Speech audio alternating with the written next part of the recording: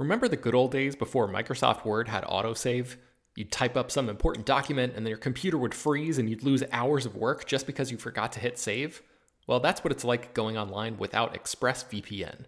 Every time you're connected to an unencrypted network, whether it's in an airport, a hotel, a cafe, or anywhere, your online data is not secure. Any person on that same network who knows what they're doing can gain access to your personal data. Bank logins, credit card details, passwords, all the stuff you don't want people seeing. Unfortunately, hacking has become much easier than it used to be. People don't even have to be exceptionally skilled to do it, and there's a lot of money to be made by selling your information on the dark web. ExpressVPN stops hackers from stealing your data by creating a secure, encrypted tunnel between your device and the internet. It's incredibly easy to use. Once the app is running, you literally click one button to get protected. And it works on your phone, laptop, tablet, and more, so you can stay protected on the go. I've been using ExpressVPN for a little while now, and I can rest easy knowing my info is safe and secure. I've heard horror stories of people who've been hacked, and it sounds like a massive pain to try to get any resolution in the aftermath, so I am not interested in finding out what that process is like.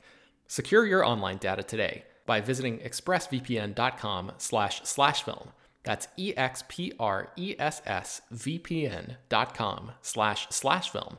And you can get an extra 3 months free. expressvpn.com//film. This show is sponsored by BetterHelp. This year has gone by incredibly quickly, but it's always nice to pause and take stock. What's something you're proud of in 2024 so far? What's something you still want to accomplish this year? I know I'm guilty of falling into a routine and not always thinking about the bigger picture. But as the great Ferris Bueller once said, life moves pretty fast. If you don't stop and look around once in a while, you can miss it. So it's crucial to take a moment to celebrate your wins and make adjustments for the rest of the year. Therapy can help you contextualize your progress and set achievable goals for the next 6 months. As you surely know by now, it's not only for people who've experienced major trauma. Therapy is helpful in all kinds of ways, including learning positive coping skills and how to set boundaries.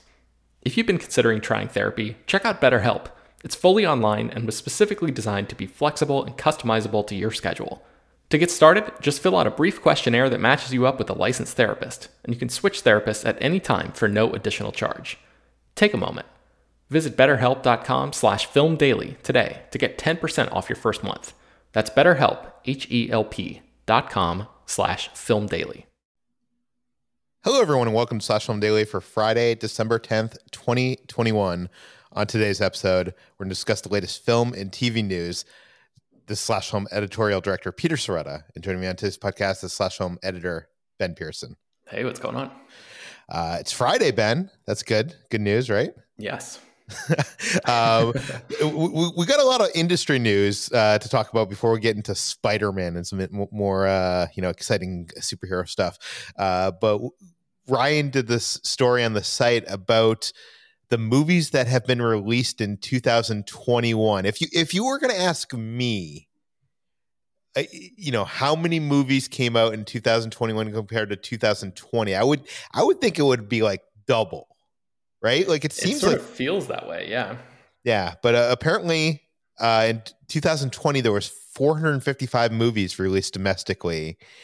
And in 2021, it's only been 408 released this far. And it's going to be pacing below the 2020 numbers, which is kind of surprising. The big takeaways out of all the analysis that Ryan did is what's interesting here is while there's fewer movies released in 2021, the movies are on average making double per movie what the 2020 movies were making. 2021 is probably going to end up with a box office that's more than double what 2020 was. So I guess that makes sense, right? Because people were like much more in their homes in 2020 because of quarantine and everything, and 2021 people have been more out and about, right? That kind of makes sense. Oh, totally. And I think people are now more ready to return to the movie theater in 2021, or are they? Is I think the question, because the interesting thing here is both these years had 400 to 500 movies in release domestically, and that is the number that like used to be for movies. Like if you go back 20 years to like 2001, only 413 movies were released domestically. It was in those subsequent years after that like it ramped up huge. It was like, the whole Hollywood's obsession with franchises and sequels and all that stuff. And it got to nearly, I think 2019 was like 900 and something movies. Wow. Yeah. I think what Ryan is wondering with this piece is, are traditional studios going to be more selective on what gets made and released in theaters? Audiences, as you said, are being more selective on when they leave their home. And there's also this Market Watch survey that says that 70% of people would rather watch a movie, a movie that's a new movie being released at home than go to the theater. Wow. Oh man, I don't know what the sample size was for the, statistics are kind of a manipulatable thing, but if that is actually, a good representation of everything, that is a pretty damning statistic for the theatrical industry. Yeah. So what do you make of this, Ben? Do you think that the amount of movies being released are going to pick up? Will we see, over 600 movies next year, or is 400, 500 the new norm? Man, I would say that 400 and 500 is probably going to be the new norm, and unless you're counting, well, I guess this is we're talking about theatrical domestic movies, right? So yeah, I think in that category, this seems like the new norm to me. I think the streamer stuff is going to pick up the slack, right? Like the originals that are going to be pumped out by Netflix and Hulu and all that stuff. I think those will go up, so it will feel like there are more movies than ever before. But I guess in terms of theatrical options, I would just guess that I think this is now what it's going to be for a little while. Because I think, the last year and a half have as that 70% of people statistic shows, people are definitely, they've gotten out of the habit of going to the movie theater, right? So yeah, I don't, you always talk about, Peter, like how, running the business of running a movie studio, it's not ideal right now. It wasn't even ideal before the pandemic. So it doesn't seem like smart business sense to bank on, I guess, audience behavior that's not quite there, right? Yeah, no, 100%. I'm interested to see what happens, not only in 2022, but maybe 2023, because I think we're still in kind of a transition year. Although 2022, we're going to have to do a podcast maybe next week or something. We got to start looking at 2022, because the amount of big movies, like it seems like we're going to see the after effect of the dominoes that hit because of the pandemic and everything getting delayed. And 2022 seems like it's a massive year for movies. So maybe we'll do like a preview or something. But speaking of streamers, and the theatrical release window has kind of gotten smaller. People were kind of shocked when Universal announced that Halloween Kills was going to be available to stream on Peacock the day it hit theaters. And people were wondering, what does this mean for the future of Universal movies? Like, will they have day and date? Well, now we have an idea of what they're planning, at least for the near future. NBC Universal has announced that the majority of the UFEG films, which includes Universal Pictures, Focus Features, Illumination Entertainment, and DreamWorks Animation, will release on Peacock as early as 45 days after their theatrical, and will have a premium VOD releases as well. So this means new theatrical window will take effect in 2022, and we'll have like films like Simon Kinberg's The 355, Scott Derrickson's The Black Phone, Ticket to Paradise, Downton Abbey, A New Era, and the third movie in the Halloween Kills movie. But I don't know. I don't think this is all that surprising, right? Yeah, because it seems like this was, right around the time of, God, what was the movie that almost like upended the entire industry? Trolls World Tour. When that whole thing was happening, right? It's funny in the history books. That's now going to be like, it all started with Trolls World Tour. Yeah. I remember Universal saying like, okay, we kind of have the option now of, this 45-day window. But this new news seems to be that like the entire slate for next year is going to fall within that window, right? I think the news last year was like Yeah. we could do this, and the news now is like we are doing this. Do I read that correctly? Yeah, that is correct. Okay. Yeah, so it's not and it super says, surprising. yeah, and as early as 45 days. So I think that gives them the room if they want to, if the movie has legs, to not, release it 45 days on Peacock. So Yeah. But on the other side of the coin, what is getting hurt here is mid and low budget movies. I think what you're seeing, if you look at the 2021 domestic releases, is a lot of them are like bigger, or a lot of them that are making money are the bigger movies. And one of those studios that was making the smaller films, STX Entertainment, has been sold. Tell us about that. Yeah, so STX Entertainment has been sold to a private investment firm called the Najafi Companies. And what this means is the library of titles that STX had, which includes movies like Bad Moms and Hustlers.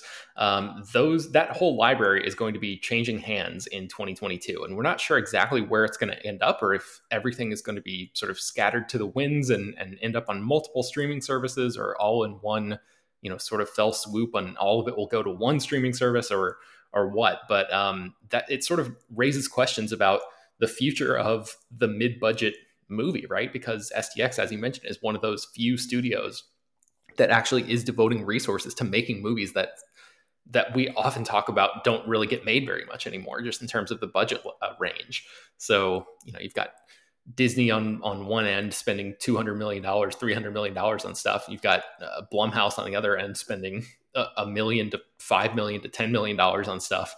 And the stuff really in between, I mean, this is a conversation that's been going on for what seems like 15 years now, has just been sort of edged out or turning to television instead, basically. So the founder and CEO of this the new owner of STX, the Najafi Companies, this guy says, first and foremost, we believe in the power of storytelling and fostering an entertainment studio that is artist-friendly and supportive of storytellers. Whether or not that actually comes to pass, I don't know. It sounds nice on a press release. So at least they're going through the motions at the, I don't want to say that this person is disingenuous because I don't know anything about them, but the people in business say a lot of things and then end up doing something else. So we'll see what happens. We'll see if they're actually sort of good on their word there, and they actually want to keep this thing around, or if they're just really sort of like mining this for parts, Yeah, I think the good news is that it doesn't seem like they just bought STX to make money off the library, right? Or at least that's what it appears to me. It seems like they want to make more movies. What kind of movies? I hope so. Yeah, what kind of movies we don't know. But yeah. Okay, we want to talk about that Spider-Man story that we hinted about on the opening of the show. And, a lot of people have been wondering, what is the future of Spider-Man, especially in the MCU? We have this upcoming movie, No Way Home, which introduces the multiverse. We have, Venom is kind of edging in, and people seem to think that Spider-Man's going to be going up against Venom, which has led a lot of people to think that like maybe the MCU Spider-Man will get, quarantined off into the Sony Spider-Verse of sorts, and not be part of the MCU Spider-Verse anymore. But I think like it was like 2 weeks ago, who was it? Eric Davis talked to Amy Pascal, and she was like, no, we're interested in making more. We're making more movies with Marvel, with Spider-Man and Tom Holland. Don't worry. So what is going on here, Ben? Well, somebody actually interviewed Tom Holland, and they posed this question to him. They said, as part of the reported deal for this film, you're also expected to appear in an upcoming Marvel Studios movie that is independent of Sony. Without specifying, do you already know which MCU film you're going to pop up in as Spider-Man? And he said, this quote here, I'm just going to read his exact quote. Yeah, that's not accurate at all. The new deal that was struck up was this understanding between the two studios that should Marvel want me to appear in one of their movies, then it would be an open conversation. I don't think it's as black and white as I have a 3-picture deal with Marvel and a 3-picture deal with Sony. It's just this open conversation and open dialogue between Mr. Iger and Mr. Rothman. End quote. So, first of all, Peter, the one thing that I have to point out here is that I find it completely hilarious that he says Mr. Iger, referring to Bob Iger, when Bob Chapek is actually the CEO of Disney now. And Mr. Rothman is Tom Rothman, the head of Sony. Yeah. So the fact that Tom Holland just completely ignores Bob Chapek in this equation is really funny, and sort of speaks to the type of executive that he is, where he's not very well known for his relationship with talent, which is sort of the opposite of how Iger ran things when he was, I guess, top dog at Disney, even though he's still very much in a position of power there for a little while longer anyway. What do you make of this? What do you think about, parsing this answer here? I don't know. This is weird because you don't usually, companies do not move forward on things without contracts, right? I mean, I guess he's insinuating that like they're making a contract based on a per movie basis, maybe.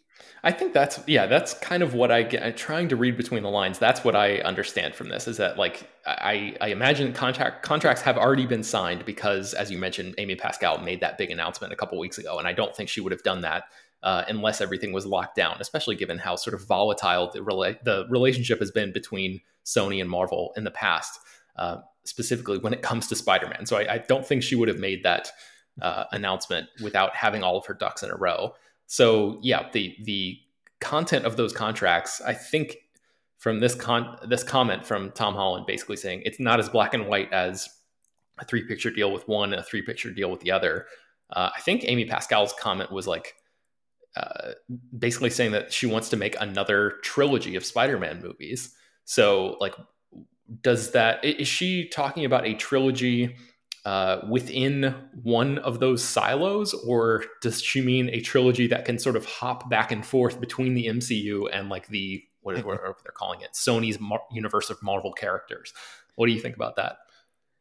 I mean, I don't know. It's such a weird position to be in for a big company like Disney and someone like Kevin Feige, because if you were going to set things up, like, you by releasing a film with Spider-Man, you're always, having an end credit scene that teases something more and, something further, and you're setting things up for future movies, not even just Spider-Man movies, but they're, if you're setting those things up, it is very dangerous setting those things up without having a contract for the next thing in place, right?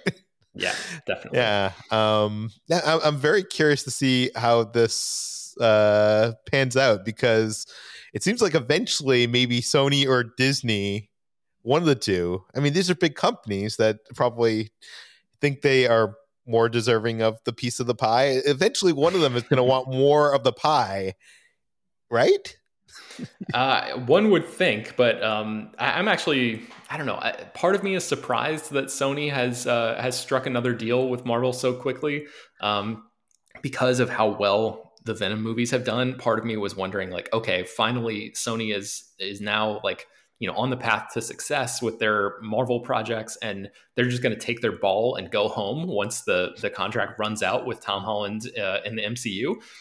But I'm surprised they're actually like to extend this metaphor even further, they're actually like hanging around the playground a little bit longer and sharing the load a little bit. So yeah, I wonder what's going to happen, at the end of this session.